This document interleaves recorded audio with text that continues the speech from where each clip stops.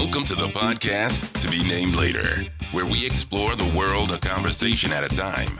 Sit back and enjoy. Here are your hosts, Chris and Kelly.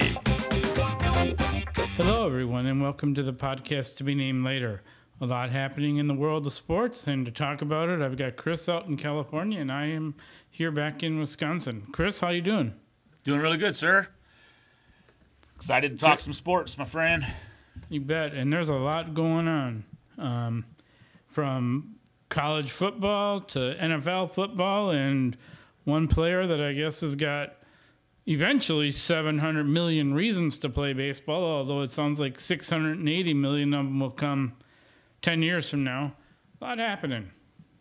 Yeah, it's pretty crazy. So we could dive into that, at some point. But,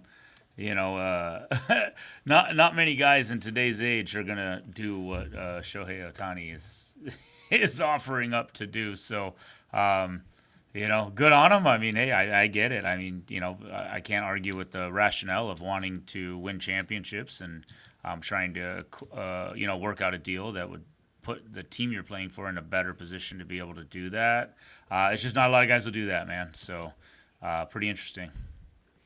Yeah, speaking of not many people doing something, we're down to 4 teams in college football for the last time as far as a championship, but we do know the 4. What's your take on how that all ended? I know it's a week ago that we had the playoffs, or the sub-playoffs, I guess, the championship games that settled things, but what's your take? Yeah, I guess I didn't realize we hadn't spoken. We're a little bit behind. It's not the front page story at the time when we were recording this, but the committee had their hands full this year. I mean, there really was no way to hit it. You had probably 6 deserving teams for 4 spots. So, no one's arguing with the Georgia being left out part. The reality is, if Georgia faced probably any team in the country on a neutral field, I think Georgia would be favored in that football game, including Alabama, who they just lost to in the SEC championship game. So, Vegas doesn't determine who gets to play, but, if they did, Georgia would definitely be in the top 4 in terms of likelihood. They would probably be co-favorites with Michigan. And yet they're out. Florida State goes undefeated in the ACC. It's really just, I feel really bad for them just because, when you go through a football season, man, and when you go through a lot of things, you face adversity, there's challenges, and, the goal is, in football at least, is to win the football games, right? To win every game you play in. And, very few teams can be successful in all of them over the course of a season. And, Florida State, they had a Heisman candidate and one of the best quarterbacks in college football leading their team. They were rolling right along, pretty much boat racing most people.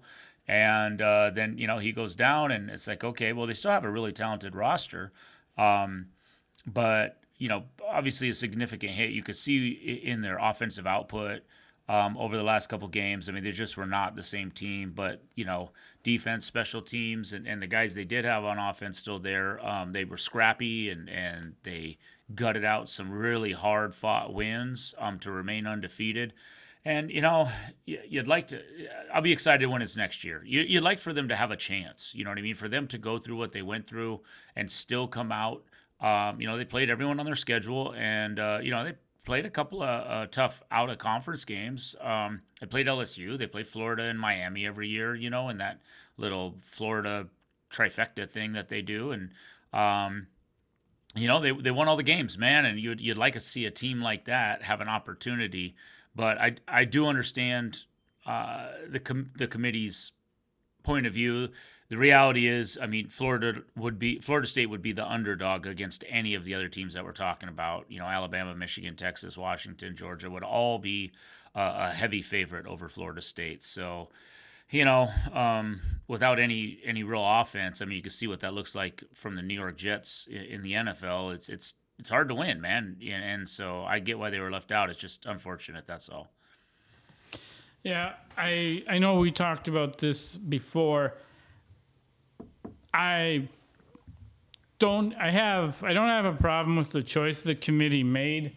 If I was to say one thing that I would have, if the reasons they made it were what they said, my question would be, why did you not, if you will, lower Florida State earlier in the process? Right. That might be the one thing I would say, that if as soon as the quarterback went down, or definitely before the last week, why didn't you change things? That said, it's an imperfect system, and there wasn't a right answer, because it's all well, and I mean, the fact is, and we've seen what happened at other times, I think they don't want to have, as much as they can predict what will happen, an absolute blowout. And I think this is no knock on Florida State. I wouldn't have minded if they got in, to give that chance for that underdog mentality, one for all for one. Our quarterback went down, we're going to fight. Like, that's a story we won't get to see finished this year now. So that's, on one hand, disappointing, but I'm not going to go back on what I said a couple weeks ago, where I understand the choices they had to make. I mean, I'll put it this way. If you're going to say that, Ohio State, minus the fact that they didn't get to play in a championship game, I could make a case, well, they're likely as good as some teams that made it across the finish line to this championship run. Could make an argument for Georgia still. So I think ultimately we ended up with a good matchup. It's really going to be interesting. Well, actually, the two games will be interesting. But wow, it's going to. I guess the one I'm looking forward to more than anything is Michigan and Alabama now, to see, like, okay, we've got the Big Ten team in at number one. What are they going to do? Right. I mean, and that is the more powerful of the two games. Washington's been great. They had to beat Oregon twice, which is a really good football team. The Pac-12 in its final season was way up this year. A lot of good teams: Arizona, Oregon State, Oregon, all good competitive football teams. And Washington made it through that gauntlet undefeated. And Texas, they actually look like an SEC team. I mean, they'll be there next year, and they're built strong up front. They could run the football. They look like an SEC team, but and that's in the Sugar Bowl of the two semis. But Alabama, Michigan, Alabama partly is the history of Alabama. We know what Saban is as a coach. We know what Alabama is as a program. They have the history. I mean, if you want to go back, you can go back decades and say that Alabama has the history. So does Michigan. But it sure feels like that is the stronger of the two sides. The Texas-Washington, whoever wins that game is going to be an underdog in that championship game. And I don't have a problem with the way they ranked them and seeded them or anything. You know what I mean? That's fine. That's all. It's all fair, but eventually you have to beat two really good teams no matter what, in whatever order. But it does feel like the Alabama-Michigan, whoever comes out of that game is going to be the favorite in the championship game, I think. It seems like it. I do think we'll end up with, three good games. Really going to be curious to see how does Washington handle Texas. I would say this about Texas, and maybe it's my own lack of awareness, but of all the teams that had their great runs, they were kind of one of the, I don't know, they kind of, relatively speaking, were more of the quieter team, if you will, throughout the season. They were always there, but especially given how down they've been of late, just for them to be back, I just feel that they're a little bit, I don't want to say underdog, but they're sneaking in a little bit, if you will. Yeah, a little bit. I mean, obviously they got a lot of hype. They went into Tuscaloosa and won a football game in a place that not very many people can go and win.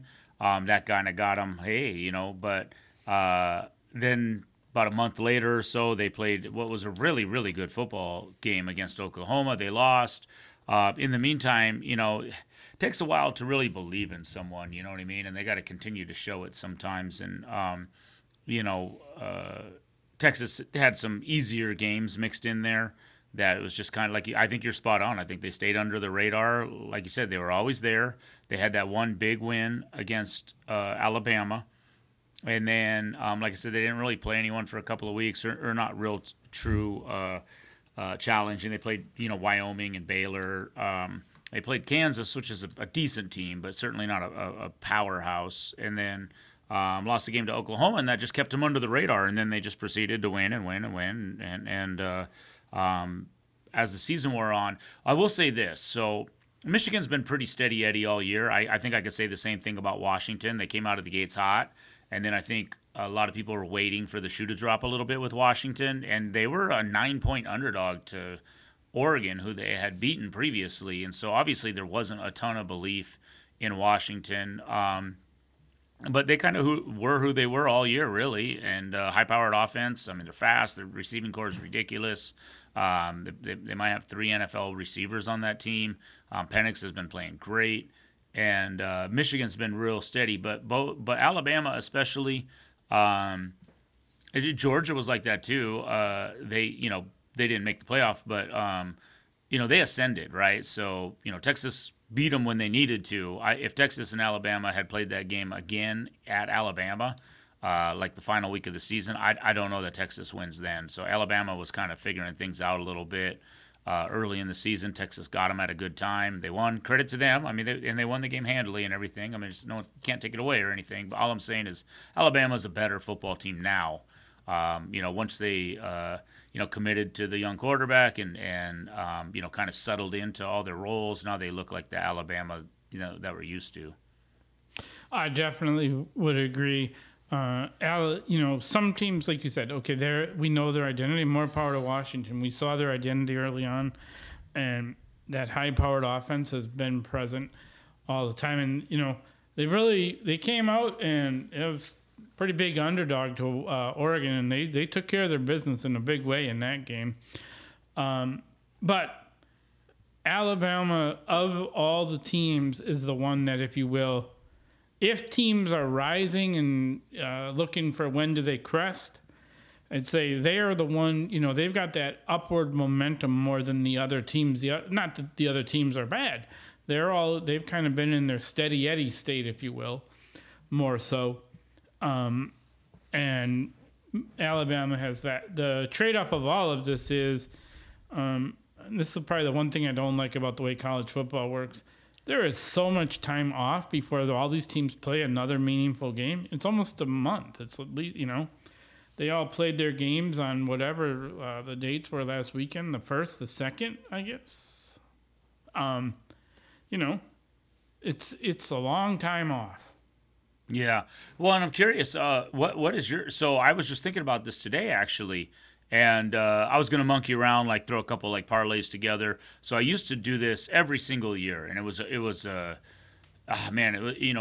such a fun like 2-week period where I would run a college football bowl pick'em.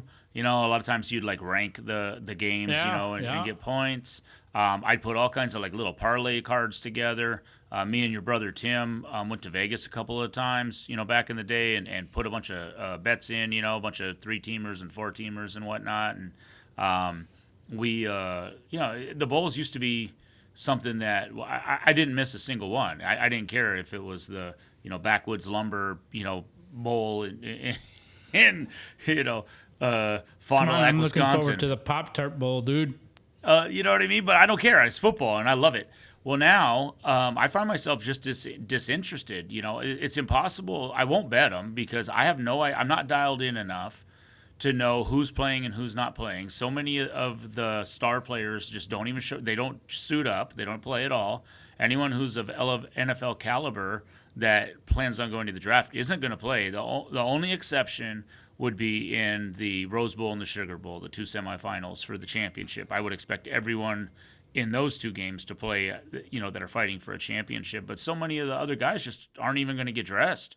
And so it's hard for me to get up and be excited when, the guys who are playing in the game aren't.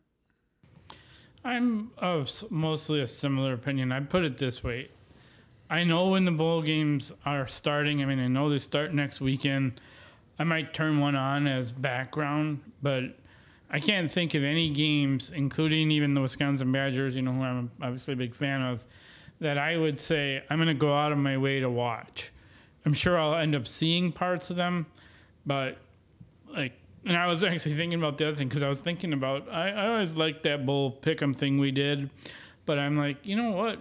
I don't even know who's going to be in these games. Like the teams I knew, you already have half the drama of, this team is being coached by a new coach and all the rest. Well, now, and I'm not going to fault the players at all, man. If you got a chance to go to the NFL, there is no upside for most of these players to play in a meaningless bowl game.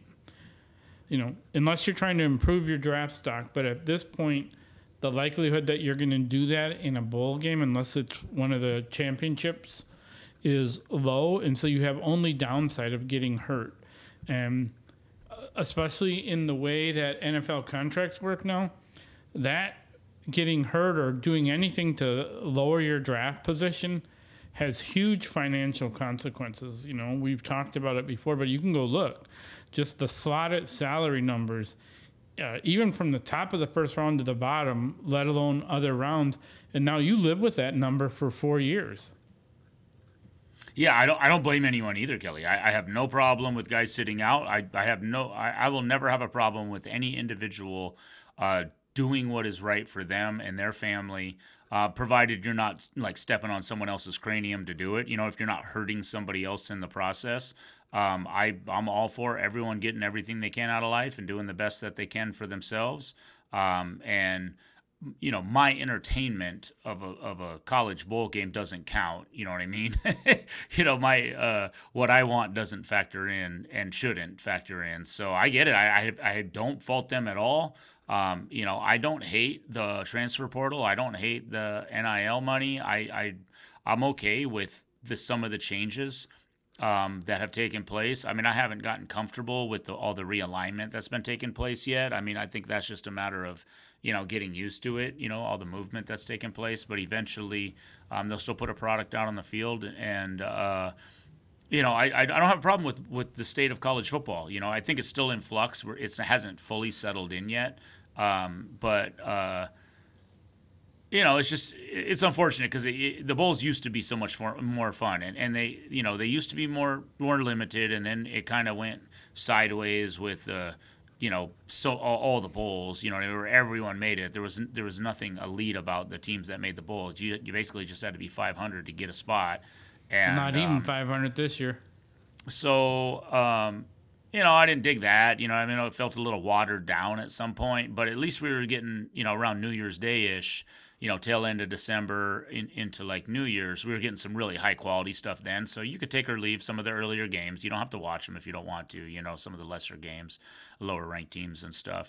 And then now with the transition we've made into this, you don't know who's playing. If a team's starting quarterback decides not to play, that's just not the same football team, dude. And if they're All-American linebacker, they're All-American wide receiver, running back doesn't play, that significantly changes the quality of the team that they are.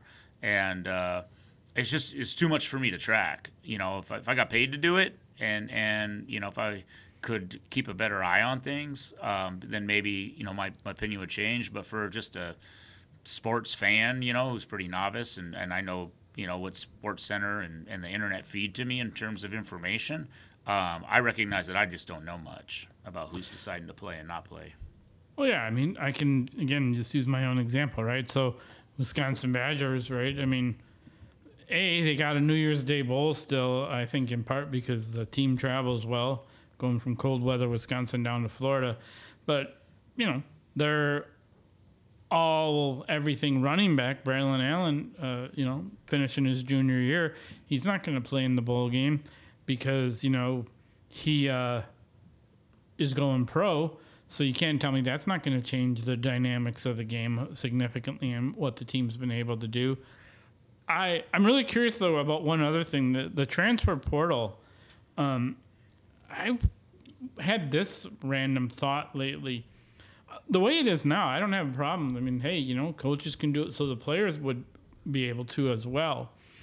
But I wonder, an interesting wrinkle, and maybe colleges missed this opportunity. If they paid the players not just with a scholarship, but what if they were truly employees and they signed contracts like, hey, you're going to come to our school for 4 years or whatever. It'd be an interesting wrinkle. Like that contract stipulates you're going to be here all the time. You can't leave after 2 years or 1 year. Right. And, I don't know. I mean, that's kind of alludes to what I was talking about a minute ago, that it's not done. The state of the college football and, its affiliation to the NCAA and, it's pretty wild west out there right now, man. I mean, it's not over. So I don't know at what point Congress might get involved. I don't know at what point, I think I might even said on this podcast before that I don't know that NCAA is even going to be the governing body, of college football 10 years from now. So I'm standing by. I'll take what they give me for now. I mean, as it stands right now, I'm happy with the two really nice semifinal games that we have, and I'm sure the national championship will be intriguing, and I'll be all about it and watch that as well. And I'll just take what I could get. I do wish Florida State had an opportunity. I do wish Georgia was in the fight. There's a couple other teams. You mentioned Ohio State. They lost one game,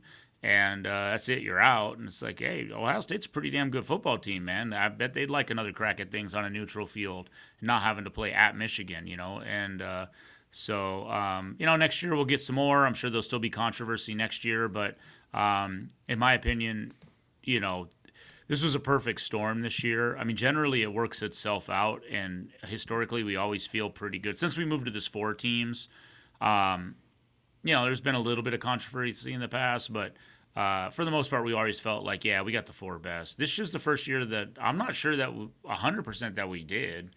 But whoever wins these 2 games, I will feel good, like they're deserving of the national championship. But the Georgias and the Ohio States of the world probably could have competed with these guys. They're right on the same plane with them. Yeah, I think I definitely think the dust hasn't settled on the NCAA and players and payment. I think that it really is the Wild West. Now we got all kinds of crazy proposals. Some saying, hey, team, now they're saying colleges should be able to pay their players and a bunch of other stuff. I can't help but thinking his name is escaping me. Boy, the young man from Ohio State several years ago who got in all his trouble for Maurice Clarett selling his pants, man. Is that Maurice Clarett or who? I think maybe so. He tried to put up a fight a little premature. He wasn't wrong, but he was just a bit ahead of the time, and he ended up getting essentially like blackballed, and like didn't work out so hot for him. So and now fast forward 10 years or whatever, I forget, that was a while ago, if that's who you're talking about. And now he'd be perfectly in the right and everything. So times change, and we'll see. All right, Chris, it's time to put you on the spot, and then me. Michigan, Alabama. I'm taking Michigan. I just feel like they've been complete all year. I believe they've been on a mission since 3 years ago at least, maybe longer, since Harbaugh got there. You know what I mean? And this is the best team they've had. Now, while they have stayed, we talked to them about them being like steady Eddie a little bit, and they have. I do believe they've been really solid. They got Corum and Edwards. They got a monster of an offensive line. They have, I think, the number 1 defense in the country statistically. And then he hasn't been asked to do much, But J.J. McCarthy has improved, week after week after week, and he just hasn't had to do a whole lot, is all. So, but I think he's capable of it. And I agree. Alabama's ascending. I wouldn't surprise me one bit if Alabama moves on to the national championship. They've done it so many times. It'd be like betting against the Patriots in the Super Bowl. It's just silly sometimes. You know what I mean? To think that they don't have a chance. But it's going to be a really, really good football game. But I think Michigan finds a way to pull it out, man. I feel like they're, whatever, man. All the crap about the sign stealing and the stuff they've gone through and I on their side, I think it's going to galvanize them. I wish it hadn't happened. You know what I mean? It's a black eye on the whole thing, on all of college football and sports in general. But I think inside that locker room, they don't care, and I think they'll find a way to get it done. Who you taking? I'm going to take, in this one, Michigan, too. I think that two things.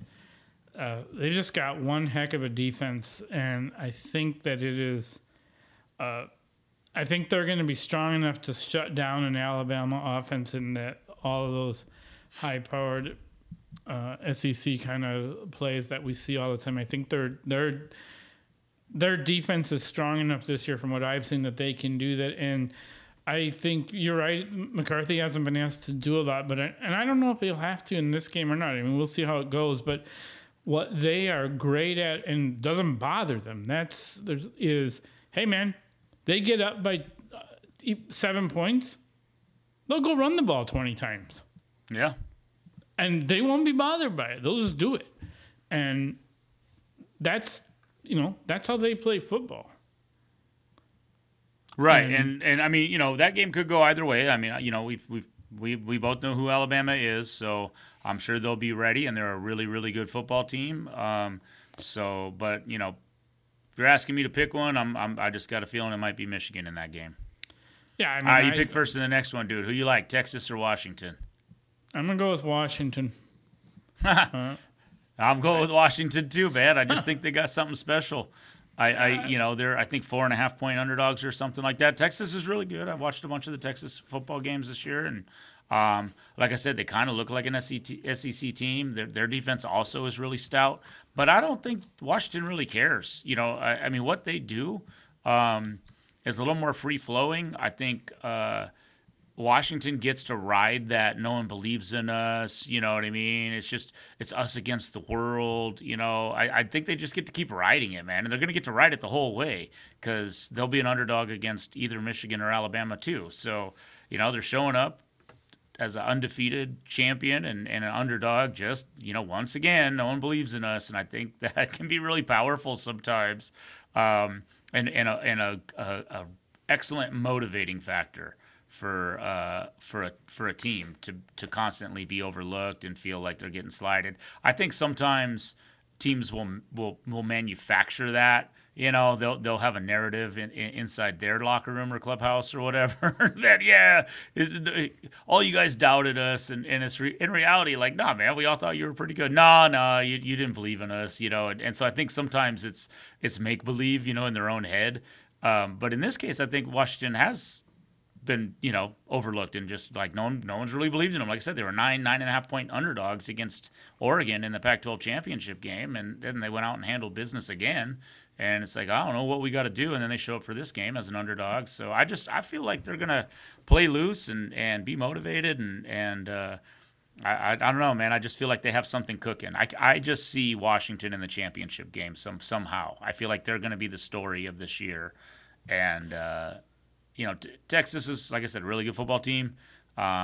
Again, I mean, any one of these fours wins. It wouldn't shock me, but I don't know. I just feel like as Washington says something cooking, man. I think that like you just said, anybody who wins won't surprise me. But the thing about Washington is, they just keep doing it, and their offense is just amazingly high powered, and they've stood every test that they were asked to take so far. And I think that they've got a mentality about them, right? Kind of the, hey, we're the last of the Pac-12 and this other thing. And still something to prove, because maybe, you know, they've been up there in the Pacific Northwest, maybe not getting as much press because of, you know, late night games and other stuff. But I don't know, man. Like, they seem like the Washington Huskies teams of old, the Don James era, when they're truly one of the elites of college football. And they you know, it's funny, I lived out in Seattle for so long, and they were struggling through different coaches and trying to find themselves and a bunch of other stuff. But it seems to me that they've put together a heck of a team, have a program that's built now for some long-term success. And I think this is going to be the first game of many in which we're going to see Washington on the national stage. Yeah, I agree. I think what they have is sustainable. I don't think this is a fluke. You know, you have those teams that rise up every 4 to 5 years or something like that, and kind of, you know, the Northwesterns or the Washington States or, you know, whatever. They play a bunch of freshmen and then you know, 4 years later they're a really good team and maybe go play in the Rose Bowl or something, and then they go back to starting over again. Whereas Washington, I think, is going to be just retooling year after year. So, I mean, they have the facilities, they have the money, they have the history. You know, there's no reason that they can't continue to be a perennial power. The only, you know, if there is a fly in the ointment, but I think it's not one that they can't overcome, right? With them coming into the Big Ten, I mean, so now they're going to play good competition as well. But again, let me put it this way. I'm a Big Ten fan, and they concern me by being in the same conference as Wisconsin. I think that, they're definitely coming in as a top 5. I'd put them right now in probably the top 4 teams in the Big Ten. If we took all the teams that are coming to the Big Ten next year, they'd be in the top 4. Right, I don't disagree with you at all. Probably. You know, and one dynamic I kind of thought on this subject, you know, with the travel and you know, some of the distance that schools are going to have to play with this realignment, you know, and one thing that kind of occurred to me, Kelly, was that, you know, it's fair for everybody, right? So not only does Washington have to, you know, go to the Big House next year, you know, Michigan's going to have to go to Washington, right? So the travel's all fair and all that, and but it's a little harder on the West Coast teams because they got to do it more times. You know, each of the Big Ten teams will likely only have to do it once, maybe twice, right? Whereas like Wisconsin might have to do it, you know, 4 times in a year. But you know what occurred to me was, you know, that's all fair and balanced and everything, and it, you know, everyone has to travel is what it is, you know. But it's definitely harder to go east than it is to go west, and the way college football is set up right now, it's more about, it kind of reminds me a little bit of like a poker tournament, where it's not so much about how well you do, is do you avoid the landmines? You know what I mean? Do you can't lay eggs. And with the going to 12, I mean, maybe you could lay 1. If you're a really good team, maybe you could suffer a loss and overcome it, but then your net's gone, right? You can't lose twice. And with the way, you know, some of this realignment's taking place, it you know, it kind of puts those teams at a disadvantage where, like, man, you're setting yourself up for some more troublesome games, and all of a sudden there's a lot more landmines out there. I think this is going to be something that it's going to be interesting to see how it shakes out and what they do, because with some of these conferences getting so big, right? I mean, I don't even know what they're going to do. Well, the last thing I heard was that Washington State and Oregon State is scheduled for football only. I think they're going to play 6 games against Mountain West teams. But so the way that whole 12 teams was supposed to be determined, I mean, well, one of the conferences that was supposed to get an automatic bid is gone. So I think that we'll still have to see, like, how many times does a team get to have a toe stub, if you will. I think ultimately there's going to be more you can't be horrible, but I do think that obviously just the math will show you that you're going to get more one-loss teams, potentially even a two-loss team, into the tournament of 12. And I guess to carry on your analogy, Chris, I think you're right, but I would say this. If it's like poker, right, as long as you can get to the final table, you got a shot. And, you might not have the most getting over there, or you might have some stuff happen along the way, but as long as you make it to that final table, you've got a shot. And so I think that, and we've just boosted that final table from 4 seats to 12. So all the travel stuff will sort itself out. I mean, it is harder. Maybe, who knows what they'll do. I mean, I don't know. And we see it in the NFL as well. But we'll see how it shakes out for a couple of years. And then, you know what? Maybe there's be even more conference realignment. Maybe they'll say, hey, all these conferences are too big, or who knows what. Yeah, again, man, I mean, NFL has 2 conferences with 4 divisions and 4 teams in each division. And, it's very clean. And, I don't know what I don't know, man. It's one of those things that all I know is it's not finished. I just don't know what direction it might go. It could be broken down a whole lot of ways, man. So I know historically, there's been conferences, ACC, SEC, Big 10, Big 12, blah, blah, blah, blah, blah, on and on and on. And then, over time, some of the conferences, were clearly stronger than the other ones, right? Like the Big 10 clearly plays, a little better brand of football than the Mountain West does, and so on and so forth. But who's to say that down the road, there's not a series of, 4 super conferences with 32 teams in each, and they have, divisions and, things like that. So it's just stand by, man. I don't know what this is going to evolve into. All I know is it's not over yet. That I know for sure. Well, speaking of the NFL having a cleaner process for scheduling, that's true. But I'll tell you what, the injury report for the NFL, quarterbacks in particular, is pretty blotted up with ink this year. I've never seen anything like this year in terms of the quarterback position. So, I as you know, I do a ton of fantasy football. Hey, I don't want to congratulate you. So, it's not a lock, but you sure feel like a high 90% chance of making it. So should you make it in and all goes according to plan, then congratulations to you, sir. Then I'm coming for you, buddy. Yeah. Not with my own guy. So, we made a trade in the season, and, my guy's been kind of the guy you traded for, DJ Moore, been a little up and down, but that's kind of the position. Wide receiver position is pretty up and down. You started out like a house of fire with a 50-plus point game right from go as soon as we made the trade. And then that was some 59, down weeks. I believe, sir. Yeah, it was a big number, dude. And so, but then it was pretty balanced, man. Pacheco was the guy I got in the deal, and he's been very steady. Right now, Pacheco's hurt, so I'm not getting much out of my half of the bargain at the moment. But, both of our teams look like they're going to make the playoffs, and, I'm happy that we both benefited from the trade that we made, it looks like. So at a minimum, DJ Moore has done a good job of getting you into a good tiebreak situation. So he's accumulated a lot of just gross points, which, is a factor sometimes in breaking ties. And so it feels like a win-win, man. And if you make it, man, which I certainly think you will, good luck to you.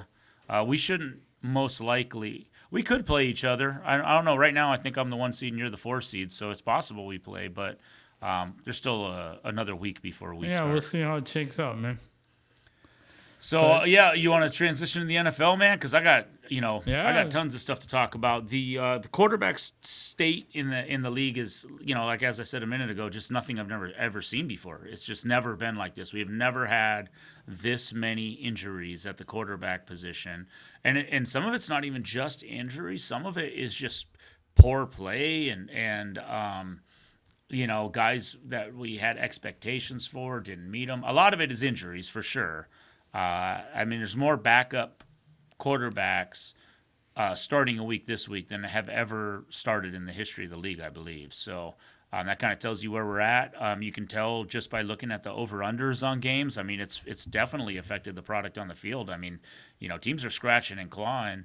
And I'll tell you, the teams that somehow managed to avoid that season-wrecking quarterback injury are in a much, much better. And what's kind of funny, man, heading into the year, so you look at the Ravens right now are sitting as the 1 seed in the AFC, and I always kind of discounted the Ravens. I think a lot of us did, just because I just counted on Lamar Jackson getting hurt. That's what he does every year. So he looks amazing, plays great football, everything's awesome, and then he gets hurt and doesn't play in December.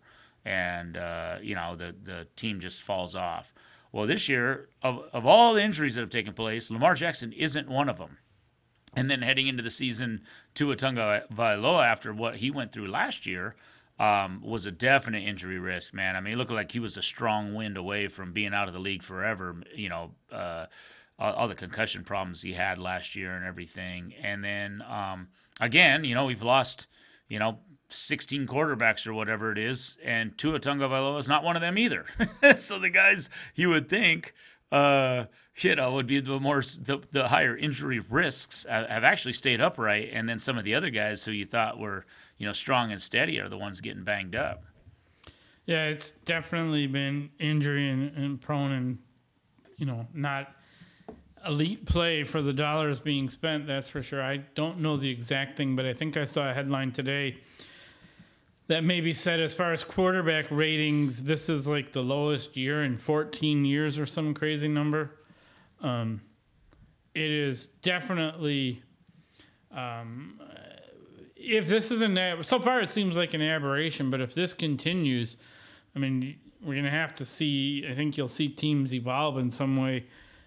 Back before the salary cap era, you found ways to have, Steve Young was Joe Montana's backup. Right. That doesn't happen in the salary cap era. But for as much money as is being spent on the NFL in the way the game's geared towards, quarterbacks, if the play is this bad for a couple of years, I guarantee you'll see something being done. I don't know what, but as a product, they won't want that to continue. Yeah, I think that there's limited options on what you can do. So the real issue is there's two big problems. One, there's not enough talented people to play the position. There's just only a handful of people on the planet who can do that job. So that's one problem, right? So there's just, there's 32 teams, 32 starters, but generally you're going to have about 3 quarterbacks per team. And there aren't enough quality guys to fill that spot.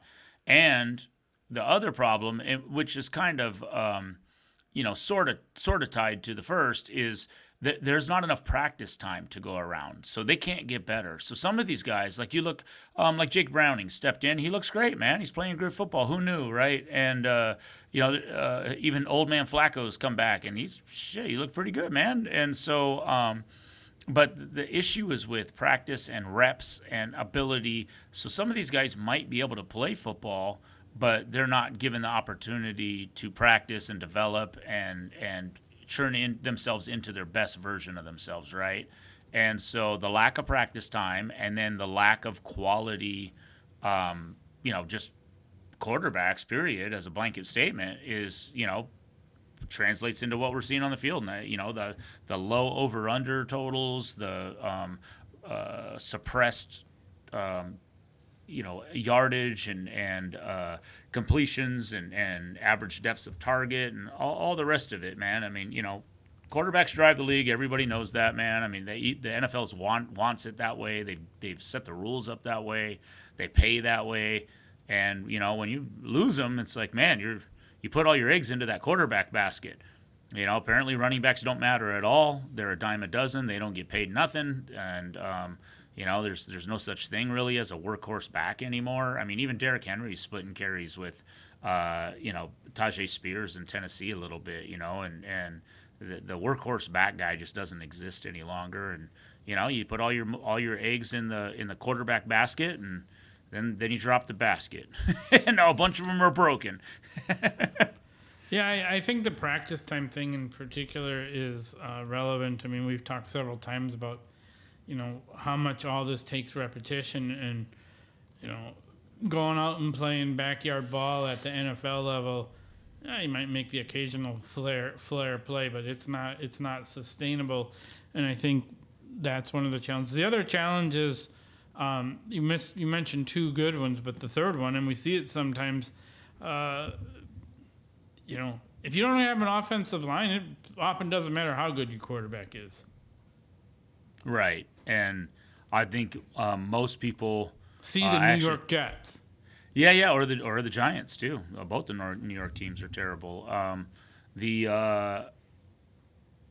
firmly believe this for all my time since I've been an adult. Following football, doing football. The most important position group on a football team is the offensive line. I just firmly believe that to be true, and you're seeing it actually. A good example is the Cleveland Browns. So they have a really good defense, probably top 10 defense, arguably maybe even in the top 5. They're in the conversation for one of the better defenses in the league. And then they have a great offensive line.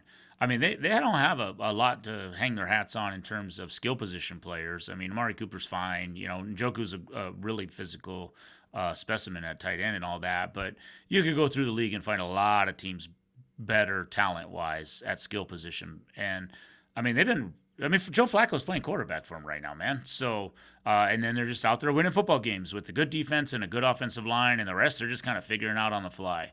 And, you've seen it, man, year after year after year. If you have a good offensive line, you can do anything, and a good defense helps too. But, yeah, it doesn't matter, man, how good a quarterback you got. If you can't give him some time, or if he's injured because he got knocked out of a game, doesn't matter.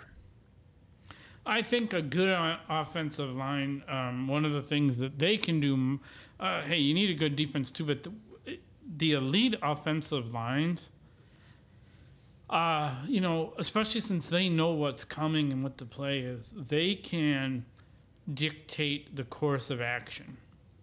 Whether it's a run, a pass, when they can impose their will on the defense and allow the offense to flourish, I think that, that it's easier to start demoralizing the defense because really they're like 5 guys acting as one, if not 6 or 7 when you bring in some tight ends. The defense, they're a little more of a group of individuals all working towards the same goal, but still as individuals. It's just the nature of the two things. Now, you don't see this that often because of, teams don't keep a good offensive line together or guys get hurt or a bunch of other things. But, when you can impose your will, whether that's giving your elite quarterback enough time to throw the longer pass or, giving that running back the 2 extra yards on every carry and wearing the defense out, I think that still matters. I mean, that's football still is. I mean, that's my front guys. They're going to impose their will and let the skilled players around and behind them then perform. Yeah, I mean, you don't have to look very far. I mean, there's some outliers for sure. So I'm looking at the playoff picture right now, and they have it ranked a little funny where I'm looking at NFL.com, but just the numbers associated with things. So in the AFC, number 1 is the Ravens, great offensive line. Miami Dolphins, really good offensive line. Chiefs, really good offensive line. You go to the NFC, 49ers, maybe the best offensive line in football. The Cowboys, great offensive line. Detroit Lions, they're a little banged up right now, but when they're whole, good offensive line. Eagles are in there, great offensive line, also in the conversation for best in football. The Browns are in here. A couple outliers. The Jags don't have a very good offensive line. The Buccaneers, not a great offensive line. There's definitely a couple of outliers. But man, you go through the 14 teams that are in the playoffs. 11 of them are in the top half of in terms of offensive line, and the guys up at the top are in the conversation for top 5 offensive lines. And so, dude, you want to make the playoffs, you want to be a winning football team. I mean, here you go. So, all the best offensive lines in football are currently in the playoffs, man. So I don't know. It doesn't seem complicated to me, bud. Well, so there's also skill players. Want to jump to some on-field action. All right. Forgetting about the offsides aspect of it, talk us through that. The play everyone talking about with Travis Kelce and the Chiefs and his lateral, if you will. Yeah, I mean, I could kind of outline it for you a little bit, man. Try and paint a picture for you. You're familiar with at what point in the game it was, right? So, likely the final drive the Chiefs are going to have, based on the time that's left and timeout situations and all of that. So, they're trailing in the football game. Mahomes said it great, man, afterwards, too, that, the play that Travis Kelce made was legendary, I think is the word he used, or he called him a legendary player. And, so he completes the ball to Travis Kelce. Travis Kelce is, not in the open field, but he's running forward towards the goal line. And there's 3 defenders in his vicinity.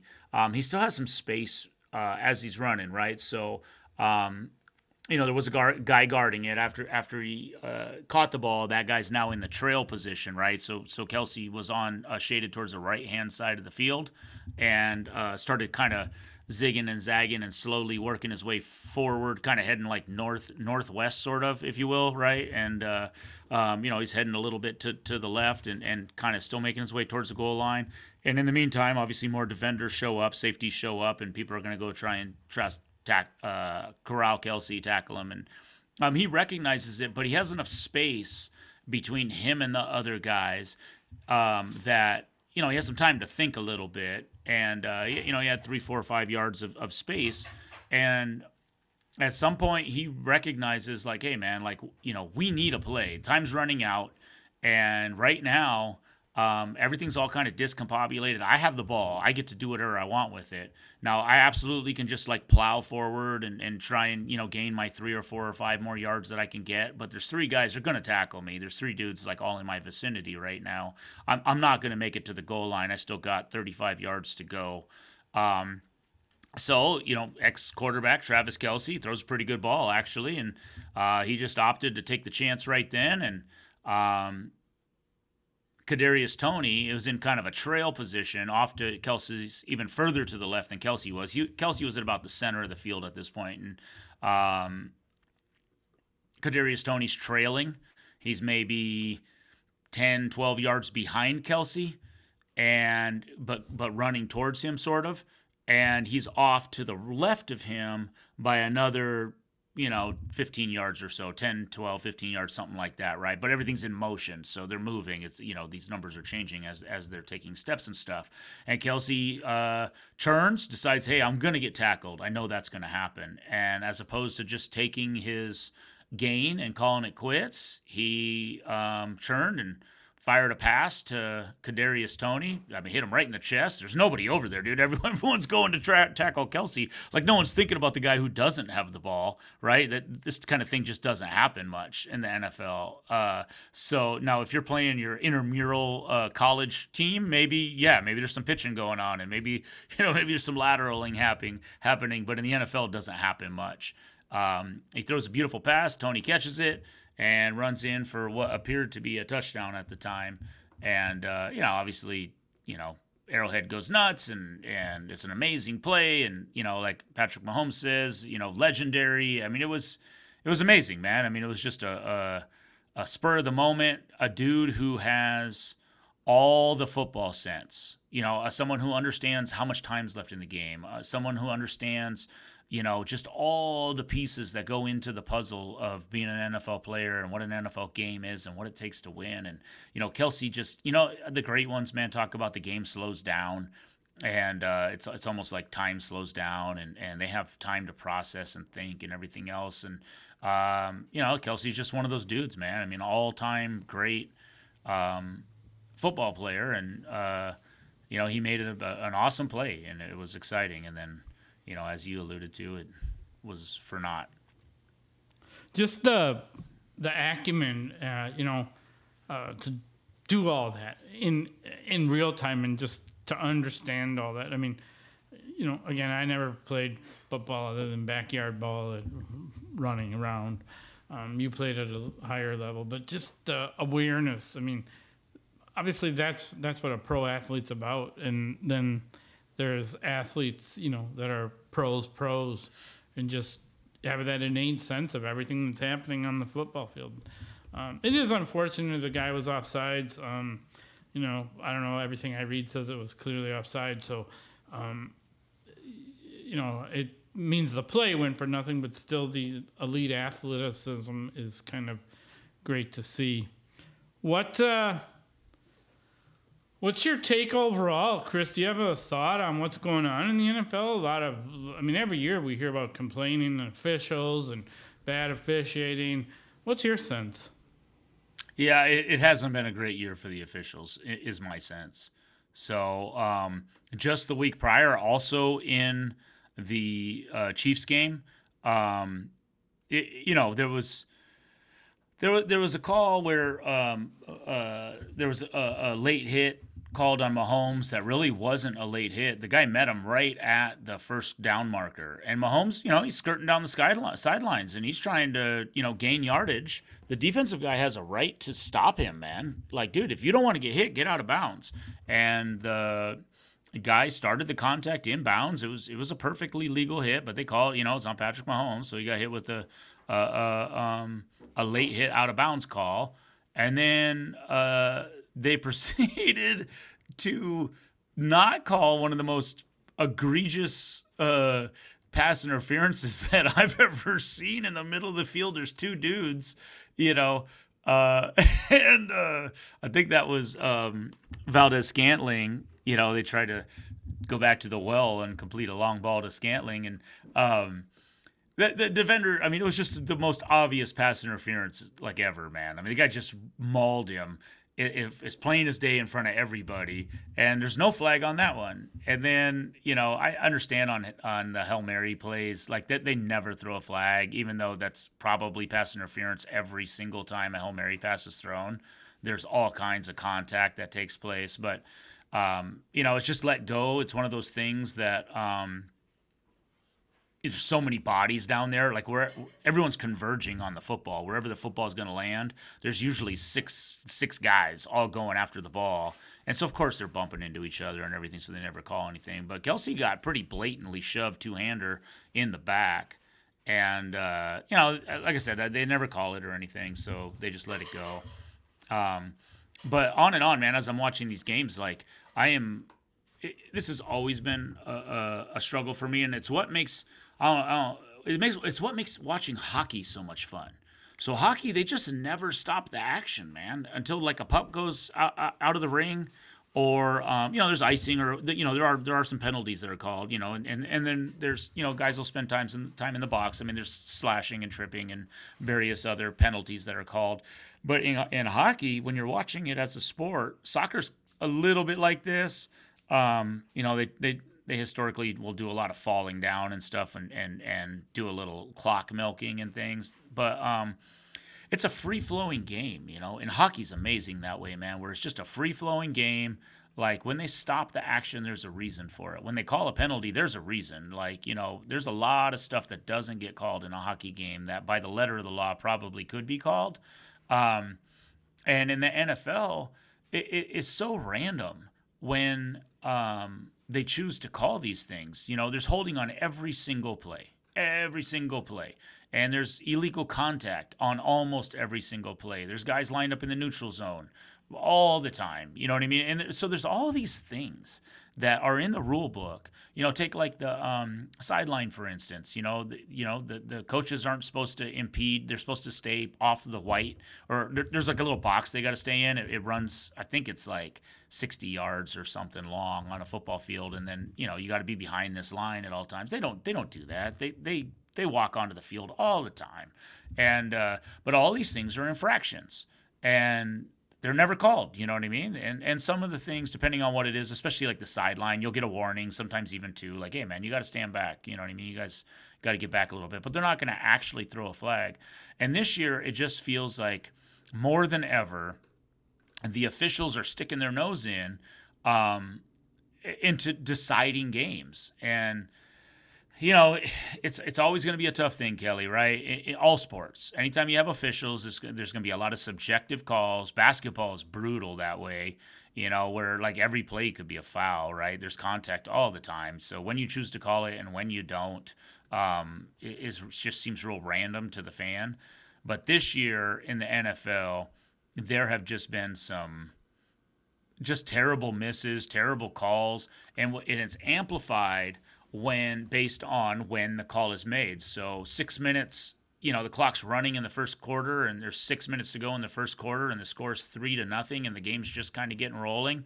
That call you call there doesn't really feel like as big, even though it's a pass interference, 37-yard pass interference call, same as it would be in the fourth quarter, still 37 yards, still pass interference, still automatic first down. It feels a lot bigger in the fourth quarter. And what it seems like more this year than ever, they're choosing to make those calls when it's third down, when it's 3rd and 20. Now you want to call pass interference? Like, come on, man, this is a game-changing play now. You know what I mean? It's different than when it's on first down in the second quarter. Calling it when there's 2 minutes to go in the game of a one-score game. This is a game-changing call that you're making. And if you're going to make this, then you got to make it every time. You don't just get to pick and choose. And if you are going to pick and choose, then this can't be the one you pick. And that's the part that's been frustrating for me this year. The officials have had just too big a hand in the outcome of games. And they haven't been right very much. A couple things that I would like to see more of. I think your hockey comparison is great because, man, you can watch a period of hockey, it's 20 minutes, and like there's not a huge amount of stop time, and it's just you get into the back and forth, and I mean all kinds of things. The problem I like the NFL and football in general, but the thing is, you're lucky if you even get 4 plays run in sequence without some stoppage, either a penalty or who knows what. But there's not a lot of flow. I mean, right. I'd like to see it where, like I don't know how you get to this, but just show me 11 plays in a row without all this crazy stoppage. Right, and so there's injuries in the NFL, and of course we're going to stop play for someone who's injured, and but there again, even in hockey, man, they find their way off the ice, dude. Like, it's just, in terms of watchability, now I like football better. I like the game. I like the way, I just like all the components to football.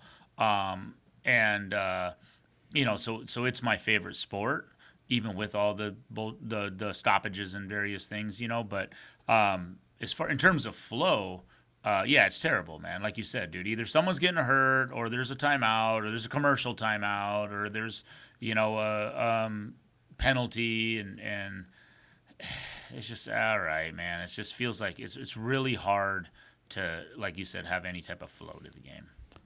The other thing, and I don't know what's right, but given the way the league is oriented towards passing and quarterbacks, I don't want to make it open season on a wide receiver, but because I get it. I mean, but I think the penalty for pass interference should be changed. I've always believed that. College has it right. Far too often, right now, all you do is you throw it up and hope for a PI versus, I wouldn't have more of a problem like the college rule, 15 yards and automatic first down. But throwing the ball 40 yards and getting a PI call when it wasn't a certainty the guy was going to catch the pass in the first place. It just has but I don't want to have it be open season on wide receivers either, where you get to knock them down just willy-nilly. But there's got to be some change in my mind. There probably won't be, but I think there should be. Well, 15 yards and an automatic first down is a hefty fine, dude. That's a big penalty, man. So that's good enough. The idea that you can have a 58-yard penalty, and the other thing that drives me crazy is how come, if there's a defensive holding, if there's a personal foul, roughing the passer, if there's a illegal contact, blah, blah, blah, blah, I don't care what you call it.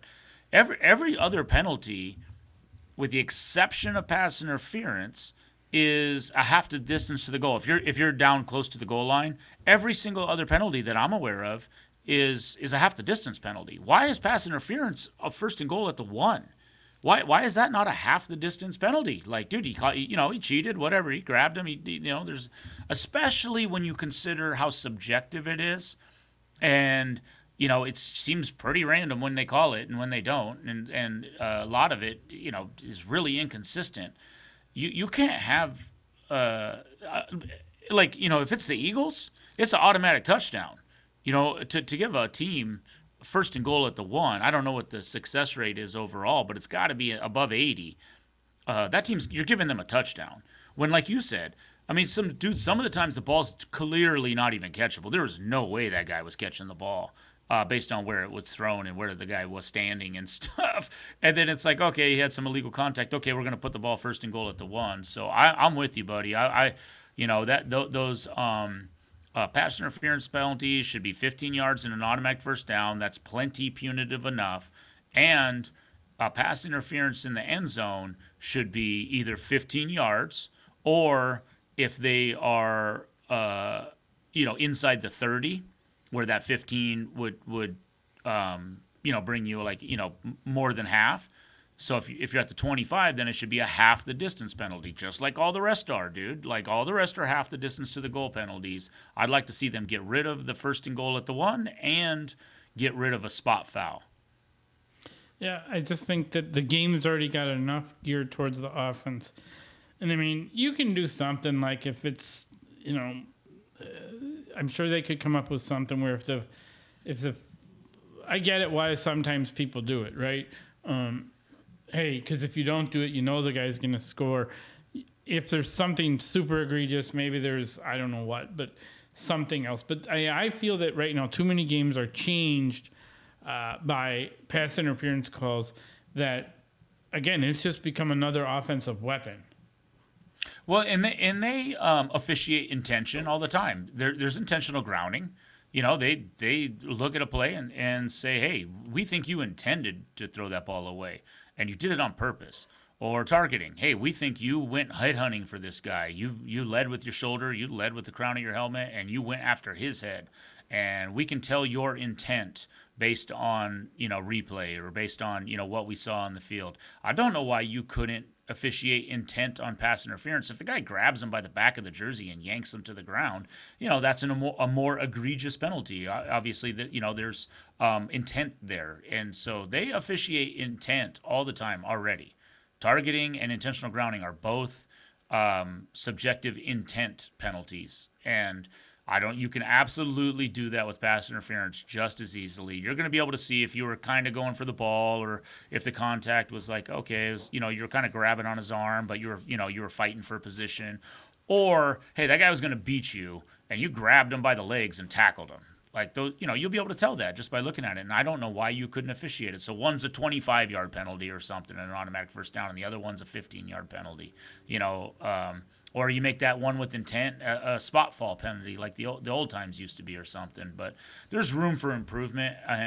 But philosophically, can you imagine being in the winter meetings and they're like, hey, we're thinking about changing pass interference, and we're gonna have less scoring in the league, and there's never gonna vote for that, man. They've been for 20 years injecting offense into the NFL because that's what the people want. They want scoring touchdowns. They're not going to make a change that suppresses it. And no, I don't think so. from a competitive standpoint, I would like to see it. I agree with you wholeheartedly. From a gameplay standpoint, I think it would be more fair. But NFL wants scoring, and they're gonna artificially manufacture it any way they can. And the pass interference is an easy way to inject cheap offense into a game that maybe shouldn't have been there.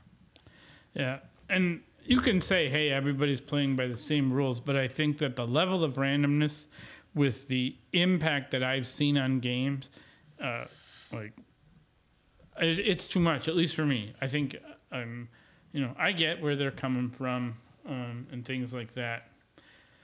I also get where we're coming from, Chris, and we're coming from the start of our podcast to the end. So, as always, another great conversation with you. Looking forward to, I'm sure we'll catch up again before the college championship, probably. So we'll I'm sure happens. we will, man. We'll have some, you and I might be playing. We got to get through this week, but yeah, you and I might be playing a fantasy football game, a semifinal game in a couple of weeks potentially. And then some of the games will have started. We'll have some bowl games to cover. But yeah, my hope is we could definitely get together before the semifinals kick off and maybe look at it then. Well, all right, Chris, thanks again, and thanks to all of our listeners for tuning in to another episode of the podcast to be named later.